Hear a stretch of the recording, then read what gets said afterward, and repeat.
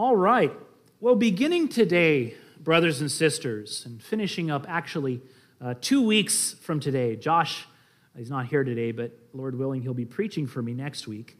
But beginning today, we have finally come to these texts that I have said that eventually we would deal with, namely those which speak either of seeing God's glory, or at least announcing to Moses he will see his glory, we just read at the end of chapter 33, or the text which speaks of the effects of God's glory upon Moses in particular at the end of chapter 34. I've chosen to deal with these two texts together, at least in terms of the order of dealing with them, because in a certain sense, they are somewhat unintelligible without each other. And so, even though they're separated by an entire chapter, they're kind of bookends, if you will, of chapter 34, at the very end of chapter 34, at the end of chapter 33. Nevertheless, because the material is so interrelated, I have chosen to deal with them together, not in one sermon, but in two in terms of order. Today, we will primarily look at the first bookend. And just so you know, I'll be referring to them as bookends several times, so you know what I'm talking about. But we'll be looking at the first bookend, which we just read, Exodus 33, 18 through 23. And then 2 weeks from today, we'll look at the second one, Exodus 34, 29 through 35. When we come together for the second time, I will give a bit of brief comment, very brief, on the statutes and commands that God gives in verses 10 through 28 of chapter 34. But for the large part, I'm not going to go too far into detail because most of the material, while not unimportant, it's a repetition of things that have already been given in chapter 23 of Exodus. And if you want actually to compare the two, you can do that if you want just a little way to dive in deeper into God's Word. All that to say, because these two texts are interrelated, we're going to deal with them together. Furthermore, and very interestingly, as we'll see a bit of today, Paul, in 2 Corinthians 3 and 4, draws from and makes allusions to both of these bookends, and he has some fascinating things to tell us. Really, what Paul gives us is a staggeringly profound, Spirit-inspired commentary on these two texts, these two bookends. He has incredible things to say about Christ, about God. He draws out some very profound points of covenant theology, as we'll see particularly 2 weeks from now. And he sheds light on some, I was trying to think of a good term, I hope this doesn't sound too ridiculous, mouth-wateringly good truths about the blessings of the new covenant. Truly, he goes into great detail. He unpacks, as we'll see, great blessings that you and I have in the new covenant, brothers and sisters, which await us in the glory to come. All of that from these two passages, these two bookends. Today, as we consider the first bookend, even though this passage is in many ways simply an announcement that God will further reveal himself to Moses, that further revelation taking place in the following chapter, which we actually looked at last week, yet even here in the announcement of the coming revelation, God reveals something marvelous and profound about himself, about his nature. Namely, he says that although he shall indeed let all of his goodness pass before Moses, and although he shall invoke his own name, the Lord, before Moses, yet that revelation shall be incredibly limited, such that Moses shall be said to only see God's back, but by no means his face. As we shall see, even this announcement of divine limitation of God's self-revelation to Moses is itself a profound revelation all its own. And it refers to what theologians call divine incomprehensibility. Divine incomprehensibility. It is the doctrine that God is not partly, but absolutely and completely incomprehensible to everyone and every being but himself. This means none can comprehend God. You could take the brightest humans who ever lived. You could take Solomon with all his depth. I think it says his wisdom was like the sand of the sea, right? Just brilliance. You could take Paul, who at sometimes he's so deep in his knowledge of divine things, he sounds like a madman at times. We'll see a little bit of that next week. And sometimes Paul says things that are hard to understand. It's not because Paul's crazy or confusing. He truly understands what he means. It's just he has such profound depth of knowledge of divine things. Even for Paul, though, he couldn't comprehend God. It means you could even take the greatest angel, the greatest angelic being. God could even make a greater angelic being, a greater creature than he's ever made before, and neither would this creature be said to comprehend God in any sense. Now, you might be scratching your head a little bit, because last week, and hopefully every week, we learn or are refreshed in our knowledge of all kinds of truths about God and his nature. We saw just last week, he is a God merciful and compassionate, slow to anger, and abounding in steadfast love. In fact, you might be thinking to yourself, Pastor, if we can't comprehend anything about God, why were you spinning your wheels for over an hour last week, right? If you can't comprehend God. Here we have to understand that the term incomprehensible or incomprehensibility has a very precise meaning in theology and philosophy, and we don't often use the word with this kind of precision in daily life. Today, to comprehend something means to know it or to understand it. Most Americans are probably familiar with the Spanish. If you're to say, ¿me comprendes? Right? You understand me? Right? It's the same thing. Most modern European languages kind of use that term comprehend in a very similar way, to know or to understand something. In theology, however, incomprehensibility has a much more specific meaning.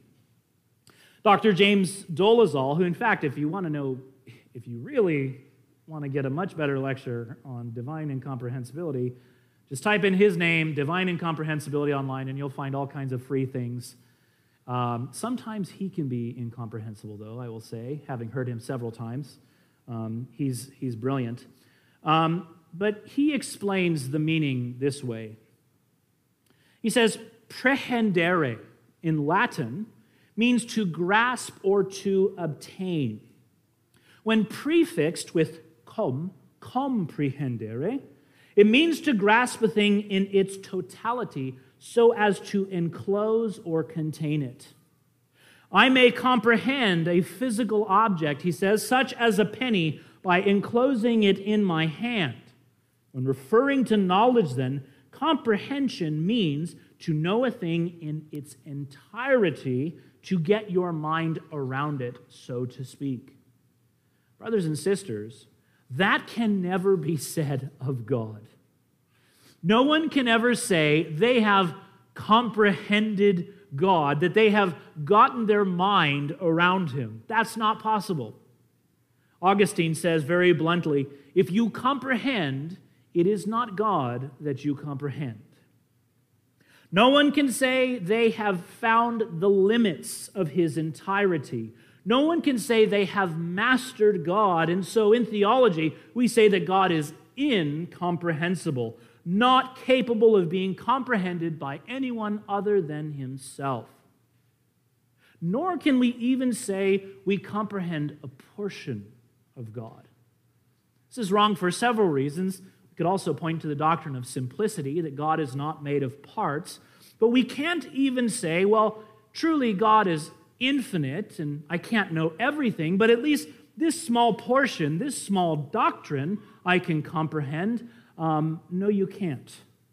Not if we understand that as saying, I have mastered this knowledge. I know all of its limits. No, God is absolutely and completely incomprehensible. Now you might say, Pastor, but don't we know things about God? Amen. Yes, we do. Many things can be known about God, all things, in fact, which he has revealed. But even these revealed things can never still be said to be comprehended, known perfectly in their entirety. Some make a distinction and say they may be apprehended. That's fine. We can apprehend. We can know certain truths. But comprehended, that can never be said of God. However, as we shall see today, this doctrine of divine incomprehensibility, far from being a spiritual killjoy, far from making God cold and distant, on the contrary, while humbling, it is exhilarating to the soul. As Augustine says, we are speaking of God. Is it any wonder if you do not comprehend? Simply put, brothers and sisters, if God were not incomprehensible, he would not be God, and if he were not God, he would not be worthy of worship. But if incomprehensible, if God, his incomprehensibility is one of the chiefest delights of our soul, one of the greatest sources of our peace. Indeed, again and again, we see in Scripture that far from killing worship and the praise of God, on the contrary, his limitlessness, his incomprehensibility, his infiniteness gives birth to praise and doxology. It's as if the authors of Scripture at times are so unable to explain and express God and his fullness that they can't even do it anymore, and they turn from describing him to just praise.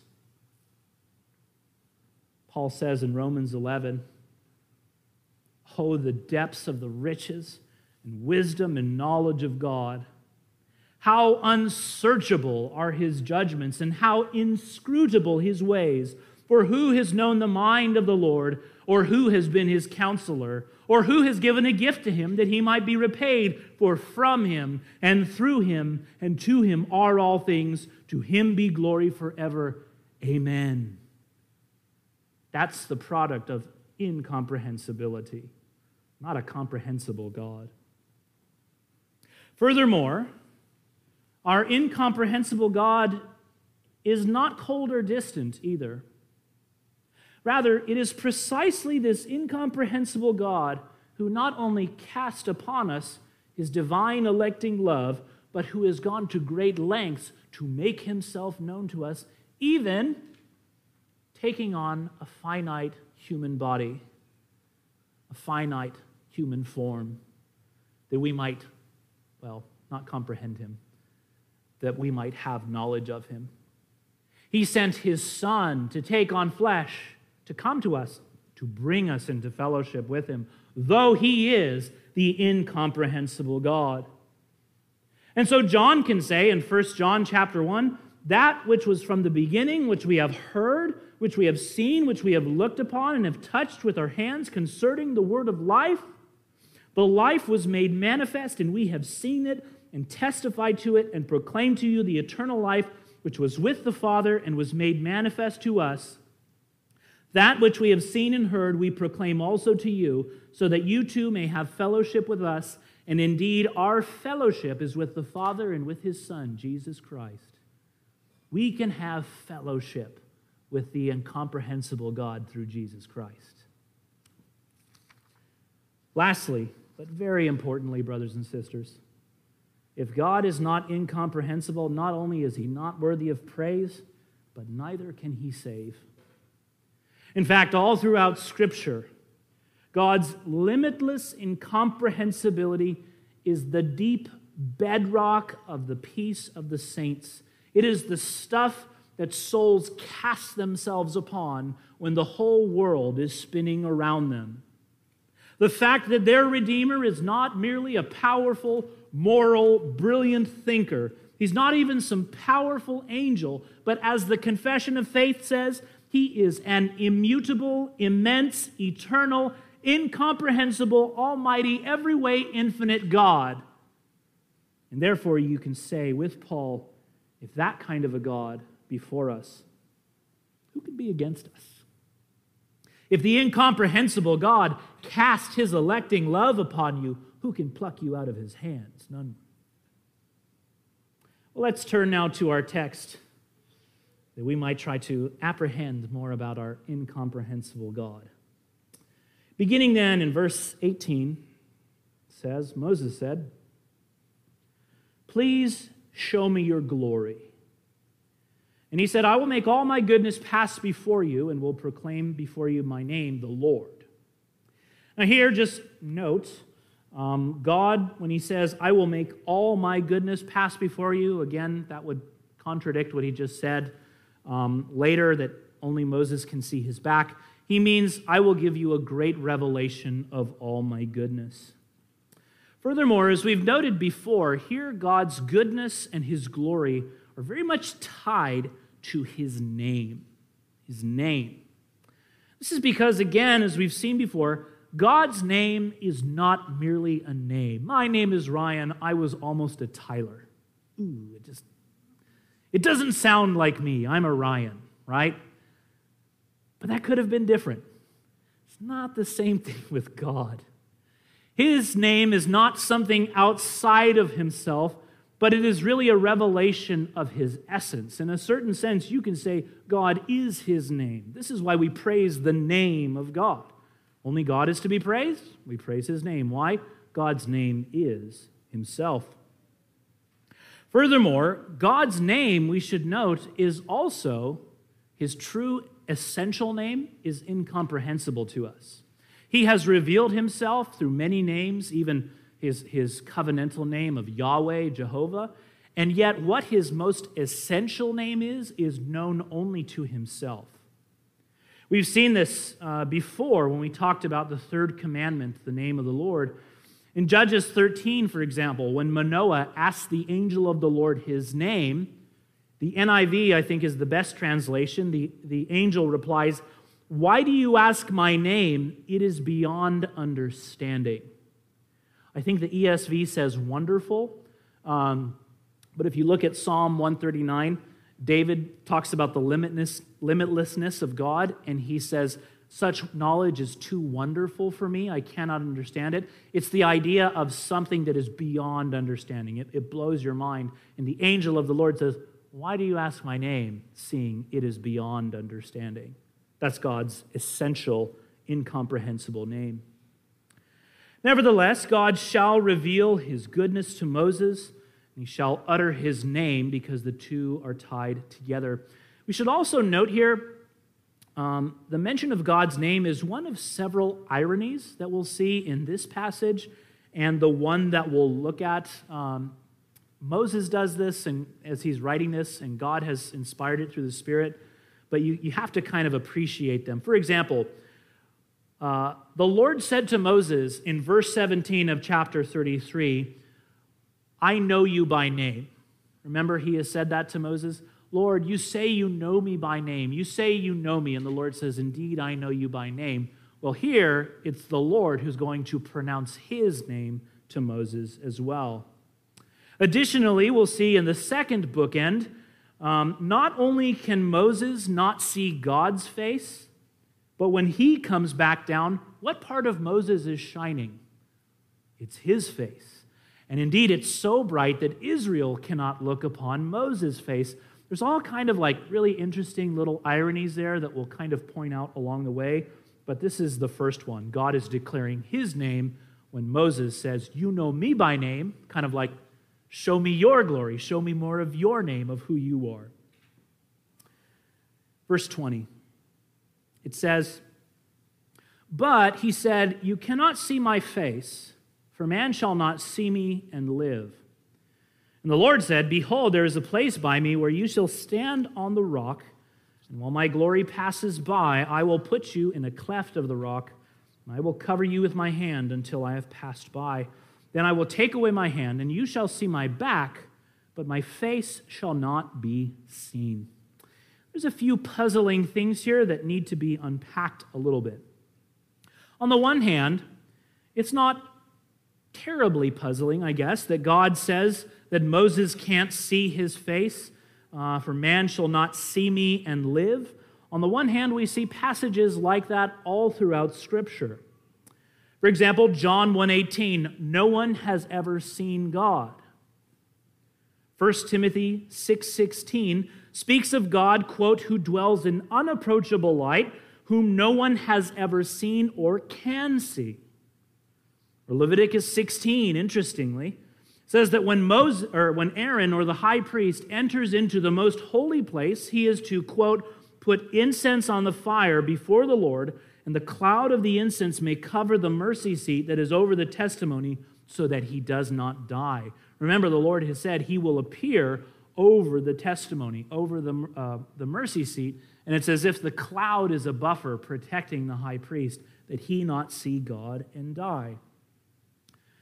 What is puzzling, on the other hand, are all those passages, and there are many, in which we do read of people seeing God or especially seeing his face, and in fact, they openly say that they do. For example, Jacob, in Genesis 32, after wrestling with the angel of the Lord, quote, called the name of the place Peniel, which means the face of God, saying, for I have seen God face to face, and yet my life has been delivered. Judges 6, we're told, then Gideon perceived that he was the angel of the Lord, and Gideon said, alas, O Lord my God, for now I have seen the angel of the Lord face to face. And lastly, Manoah in Judges 13 says to his wife, we shall surely die, for we have seen God. What are we to make of these apparently contradicting statements that on the one hand, no one can see God without exploding? I don't know, whatever happens to people when they see God. And on the other hand, reading people who not only say they see God, but are very much aware that people who see God will die, and yet say, and yet we have not died, right? What are we to make of these kinds of passages? I think here we need to draw an important distinction in line before God revealing himself in various visible forms and his true invisible essential nature. Whenever people say that they saw God or his face, I think they actually saw a face. I think it was a real face that was human in appearance. We see this with the angel of the Lord. He often appears just like a man. For example, sometimes when the Lord appears, he'll even eat food, as when the 3 men came to Abraham and he waited on them. They ate. At other times, he holds a staff in his hand and he touches offerings and they burn up in fire, and then the angel of the Lord disappears with the flame, right? At other times, although we know it is the angel of the Lord, he is simply referred to as a man. So Jacob, when he wrestles with God, it actually says, quote, and a man wrestled with Jacob. Or when God visits Abraham, it actually says 3 men came to him. Or when the angel of the Lord appears to Manoah and his wife, although we know it's the angel of the Lord, at first she tells Manoah it was a man of God. Now, she notes his appearance was like the appearance of the angel of the Lord, very awesome, not the average guy you see on the street, but he still was a man in some sense. And I think God appeared in a visible form like a man, and they truly saw a face, okay?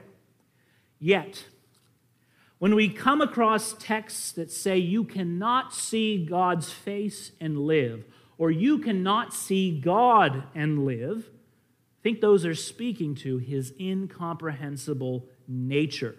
You may see a physical form in some way that looks like a face, but you cannot see his true face. Now, that's metaphorical language. It's anthropomorphic. Does God have a face? No. He doesn't have a body.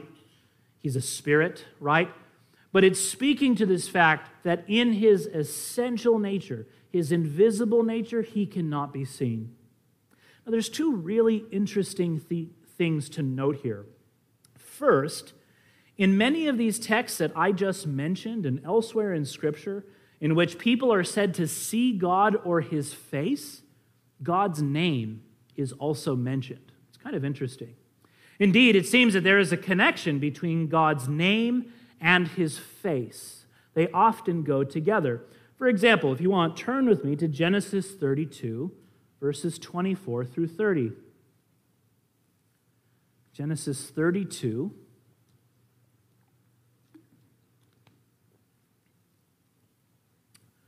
(24-30). It says, "And Jacob was left alone, and a man wrestled with him until the breaking of the day. When the man saw that he did not prevail against Jacob, he touched his hip socket, and Jacob's hip was put out of joint as he wrestled with him.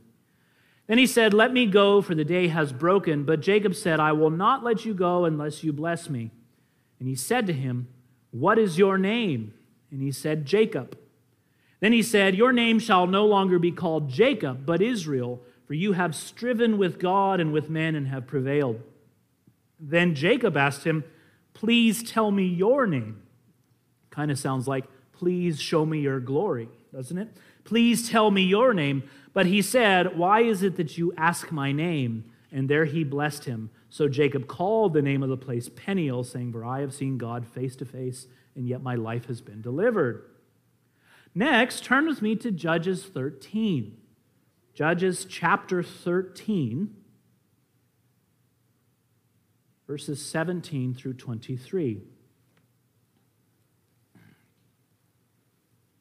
Judges 13, 17-23.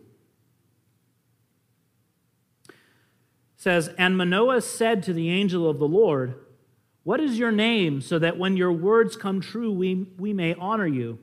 And the angel of the Lord said to him, 'Why do you ask my name, seeing it is wonderful,' or beyond understanding?" So Manoah took the young goat with the grain offering and offered it on the rock to the Lord, to the one who works wonders. And Manoah and his wife were watching. And when the flame went up toward heaven from the altar, the angel of the Lord went up in the flame of the altar. Now Manoah and his wife were watching, and they fell on their faces to the ground. The angel of the Lord appeared no more to Manoah and to his wife. Then Manoah knew that he was the angel of the Lord. And Manoah said to his wife, "We shall surely die, for we have seen God." But his wife said to him, "If the Lord had meant to kill us, would he now have accepted a burnt offering and a grain offering at our hands, or shown us all these things, or now announced to us such things as these?" Again, there's this interesting discussion of God's name, and yet also the terror of realizing you've seen God's face. Lastly, you don't have to turn there, I'll just read it. Revelation chapter 22:4. It says of the saints in the new heavens and the new earth, "They will see his face, and his name will be on their foreheads." As far as the connection between the two, I'm sure there's a lot more I could grow in my understanding of this. I'm going to conjecture what I think it is. I wasn't able to find anything definite of people talking about this. But again, I think it goes back to the idea of knowing someone. If you remember, we said that with Moses, he appeals to his relationship with God by saying, "Yet you have said, I know you by name." I said we said that to know someone by name means much more than you know their name. It speaks of truly knowing a person, knowing someone intimately. If you remember, I said if I were to tell you, "Oh, hey, that person's name is this," go up to them and say, "Hey, Bob, how's it going?" They would probably say to you, if they were really polite, they'll go, "Oh, how's it going, brother?" They'll use the universal name of all Christians when you forget people's name, which is brother or sister, right? It's gotten a lot of people out of tight situations. Or if he's less polite, he might say, "I'm sorry, do we know each other?" Why? Because so often when we use people's names, it means we know them, right? We know who they are to some degree. I would say that it's similar with faces in many ways. Even more than names, perhaps, we know people, especially by their face. This is something we do naturally, even from birth. It's been very interesting to me. I've noted this particularly with Santiago, he's our 4-month-old, how so naturally, from a young age, children, infants just gravitate towards the face, and especially to the eyes. It's like they understand, and it's so funny. Sometimes I'll catch him staring at me, and then I look, and we connect eyes, and then he smiles. It's as if he's saying, now we are connecting with one another because it's through the face and through the eyes. I read that, in fact, there's a very sad neurological disorder called prosopagnosia, or face blindness, in which people are unable to recognize faces. It's something that our brain does. In fact, I was talking to a visitor who came, and I'm thinking, my brain is like having that itch that you can't scratch, and I'm thinking, I've seen your face before. It's something our brains do, and yet some people have a neurological disorder which prevents them from recognizing faces, and it's socially crippling. Why? Because the face is one of the primary ways that we know people and we communicate. In fact, again and again in Scripture, to have intimate conversation is to speak what? Face to face, right? Furthermore, as the face, as opposed to the back, which is important because God says that Moses can only see his back, not his face, the face often speaks of intimacy and being in someone's direct presence. So, for example, Pharaoh says to Moses, "Get away from me, take care never to see my face again, for on the day you see my face, you shall die." Similarly, if the face speaks of intimacy, at times the back can speak of distance from someone. Maybe their unknowableness, or even a lack of favor. For example, in Jeremiah 18:17, God says, "Like the east wind, I will scatter them before the enemy. I will show them my back, not my face, in the day of their calamity." And indeed, if you see someone's back, you see them, but not really. You couldn't pick them out in a crowd because it's the face by which we truly know someone, just as it is with names. The second thing that's interesting to note in all these passages, or at least three main ones, in which God's face and his name appears, is that in all of them there's this element of incomprehensible unknowability to some degree.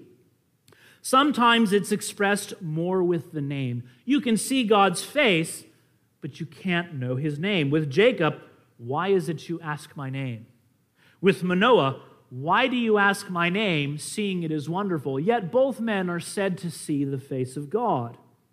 Here with Moses, he cannot see God's face, but he can hear his name. There's incomprehensibility, but it's expressed more on the part of the name.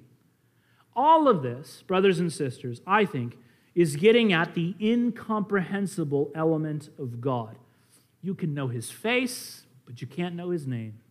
You can know his name, but you can't know his face, all getting at the fact that though he can reveal himself to us and we can have true knowledge of him, yet we cannot comprehend him. There is always an element of God in which he will escape us. We will find ourselves entering over new horizons and vistas, only to see it go off again into the distance, to get there and find it keep going on into the distance. And so he can say at times, "Why do you ask my name?" Or at other times, "You cannot see my face." As I've said, brothers and sisters, this doctrine should exhilarate our souls and cause us to break out into praise at our unsearchable God.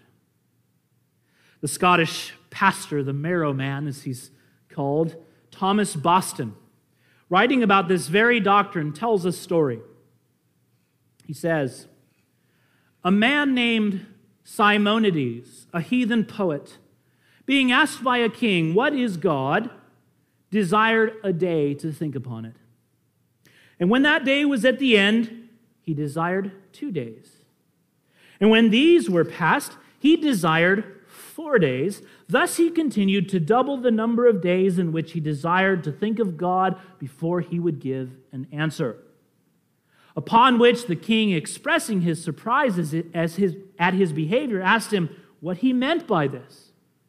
To which the poet answered, 'The more I think of God, he is still more dark and unknown to me.'" Brothers and sisters, even in glory, when we shall know God perfectly according to the capacity for which he made us to know him. The effects of sin upon our ability to know God will have been entirely removed. Even then, you could say to a saint in glory, "What is God?" And they will say, "Give me a day." They will say, "Give me 2 days," and on until it's, "Give me 1,000,000,000 years. Give me 2,000,000,000 years. Give me 1,000,000,000,000 years." And at the end of the time, they would say, "The more I think about him, the more he is dark and unknown to me. Who can know the incomprehensible God in his entirety?"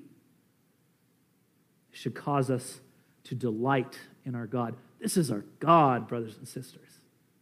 I remember one time when I first heard Romans 9 unfolded to me as a new Christian, and I was very frustrated. And we were taking a break. It was like a lecture series. And I went outside, and there was a sweet older brother. He was kind of a simple brother, but very wise. And I kind of said a couple snarky things about like, "Oh, great, now we can't know anything about God," or something like that. And he was very wise. He said, "Yeah, but what kind of a God would he be if you could comprehend him, brother? What kind of a God would that be if you could wrap your head around him? If you said, I can entirely encompass this God with my human reason, what kind of a God would that be? Indeed, not a God of the pagans, the God not to be worshipped, not to be adored and loved. That is not our God. Yet we shall not only break forth in praise, but in tears of thankfulness, as we consider that this incomprehensible God has, in his sheer mercy, made himself known to us. And what's more than this, he has gone to indescribable lengths to do so, taking upon himself finite human flesh to come in our form, that we might see his human face, hear his human voice, and touch and hold him with human hands, Jesus Christ. Indeed, if the doctrine of divine incomprehensibility makes God seem cold and distant to you, look no further than Jesus of Nazareth to see the warm heart of this incomprehensible God. This is where we tie in with Paul in 2 Corinthians. Turn with me to 2 Corinthians chapter 4. 2 Corinthians chapter 4.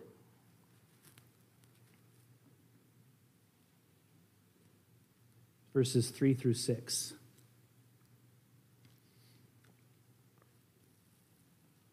Second Corinthians 4, 3 through 6. Paul says, "And even if our gospel is veiled, it is veiled to those who are perishing." Now, I'll stop there. What does Moses do in Exodus 34 when he comes down the mountain and everyone runs from him? He puts a veil over himself. And Paul will actually say there are some profound mysteries in that we'll see Paul unpack last week. He has likened the veil that covered Moses' glorious face to the hardness of heart of the Jews of his day, so that they cannot see the glory of God. And so he says, even if our gospel is veiled, it is veiled to those who are perishing. Continues, "In their case, the God of this world has blinded the minds of the unbelievers to keep them from seeing the light of the gospel of the glory of Christ, who is the image of God." Now think about that for a second. Christ is the image of God, he says. We've seen before that to be something or someone's image is tied to sonship, and so Christ is the Son of God. But an image is also something that is seen, is it not? Paul here says that Christ is the image of God, just as he says explicitly in Colossians 1:15 that Christ is the image of the invisible God. See the point he's making? He continues on in verse 5. "For what we proclaim is not ourselves, but Jesus Christ as Lord, with ourselves as your servants for Jesus' sake. For God, who said, 'Let light shine out of darkness,' has shone in our hearts to give the light of the knowledge of the glory of God in the face of Jesus Christ." You want to see God? Look at his image. You want to see the face of God? Look at the Son by faith. And look at him with your eyes one day in the new heavens and the new earth.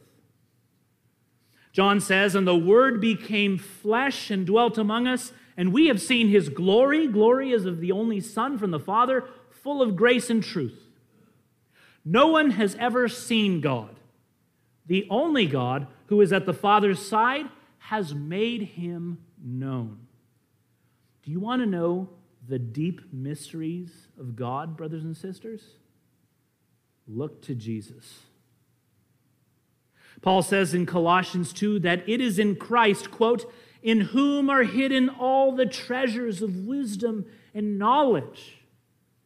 So he says, "I say this in order that no one may delude you with plausible arguments. See to it that no one takes you captive by philosophy and empty deceit, according to human tradition, according to the elemental spirits of the world, and not according to Christ. For in him the whole fullness of the deity dwells bodily." That's why Christ is the great repository of all wisdom and knowledge. Why? Because he's God in the flesh. If you want to know the deep, profound mysteries, look to Jesus and know him by faith. Lastly, brothers and sisters, well, not lastly, almost lastly, not only did Christ take on flesh and dwell bodily, but he died bodily, shedding human blood, that he might redeem us from sin. If the incomprehensibility of God perhaps makes you think that God is cold and distant, look by faith at the warm human blood of Christ as it dripped from the cross, and see the tremendous lengths of love which the incomprehensible God went to redeem and draw you into fellowship with him. Lastly, brothers and sisters, it is good news that God is incomprehensible, because if he weren't, he could not be a God who saves. You would have no hope with all the problems you face in this next week. I could not say to you, look to the Lord, trust in him, wait upon the Lord. None of those things can be true if he is not the incomprehensible God. I'd say the ultimate example of man trying to make God comprehensible, so we refer to as Socinianism. Socinianism, the arch heresy during the time of the Puritans. We've looked at Socinianism in Sunday school, but one of maybe their major tenet was to make human reason the rule of all truth instead of Scripture. Whereas the Reformed made Scripture the rule of all saving knowledge, faith, and obedience, as our confession says, even a rule over human reason, for Socinians it was the opposite. Reason was the rule, and they would even go so far as to say, that which is not in accord with reason ought not to be believed. Because of this, not only did they make God comprehensible, but they actually just made God a man writ large. Sadly, was he not God, but he couldn't save. You couldn't put your trust in him and rely on him. The one that captures this the best is John Owen. He wrote a lot of like shotgun blast, destructive criticisms of Socinianism. But perhaps the most biting critique he ever made was a kind of funny / really sad, humorous mock catechism that he made called the Socinian Catechism. We have a Baptist catechism that we teach our children. He says this is what Socinians teach. This is their faith, right? What is God? God is a spirit that hath a body, shape, eyes, ears, hands, feet, like us. Where is this God? In a certain place in heaven, upon a throne where a man may see from his right hand to his left. Doth he ever move out of that place? I cannot tell what he doth ordinarily, but he hath formerly come down sometime upon the earth. What doth he do there in that place? Among other things, he conjectures at what men will do here below. Doth he then know what we do? He doth what we have done, but not what we will do. What frame of mind is he in upon his knowledge and conjecture? Sometimes he is afraid, sometimes grieved, sometimes joyful, and sometimes troubled. And then lastly, Owen says this: what peace and comfort can I have in committing myself to his providence if he knows not what will befall me tomorrow? Answer: what is that to me? See you to that. That's a comprehensible God. What kind of a God can you trust if he is incomprehensible? What peace can I have? Limitless peace, infinite peace, immeasurable, every way infinite, because it is founded in your incomprehensible, infinite God, and he can save. And we'll close with this. It's what Job says. Job 5, 8 through 16. As for me, I would seek God, and to God would I commit my cause, who does great things and unsearchable, marvelous things without number. He gives rain on the earth and sends water on the fields. He sets on high those who are lowly, and those who mourn are lifted to safety. He frustrates the devices of the crafty so that their hands achieve no success. He catches the wise in their own craftiness, and the schemes of the wily are brought to a quick end. They meet with darkness in the daytime and grope at noonday as in the night. But he saves the needy from the sword and from the hand of the mighty. So the poor have hope, and injustice shuts her mouth. That is the hope of those who look to the incomprehensible God. Look to him today, brothers and sisters. Look to him this week. Delight your soul in him. Look to Jesus Christ to see the clearest picture you can of the incomprehensible God. And if you have not yet come to this God by faith, come to him. He is not cold and distant, but sent his Son to bring sinners into fellowship with him. And all you need to do is come and receive freely, and you will receive from him. Let's pray.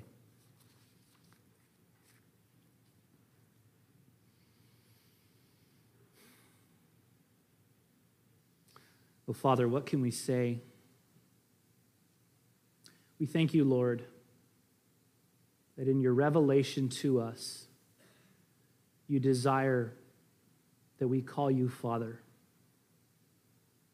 Because although you are incomprehensible to us, yet we know more or less that fathers have a deep love for their children, and so you have revealed your deep love for us and commanded that we call you Father, and so we do. Father, would you delight our souls in your majesty and limitlessness?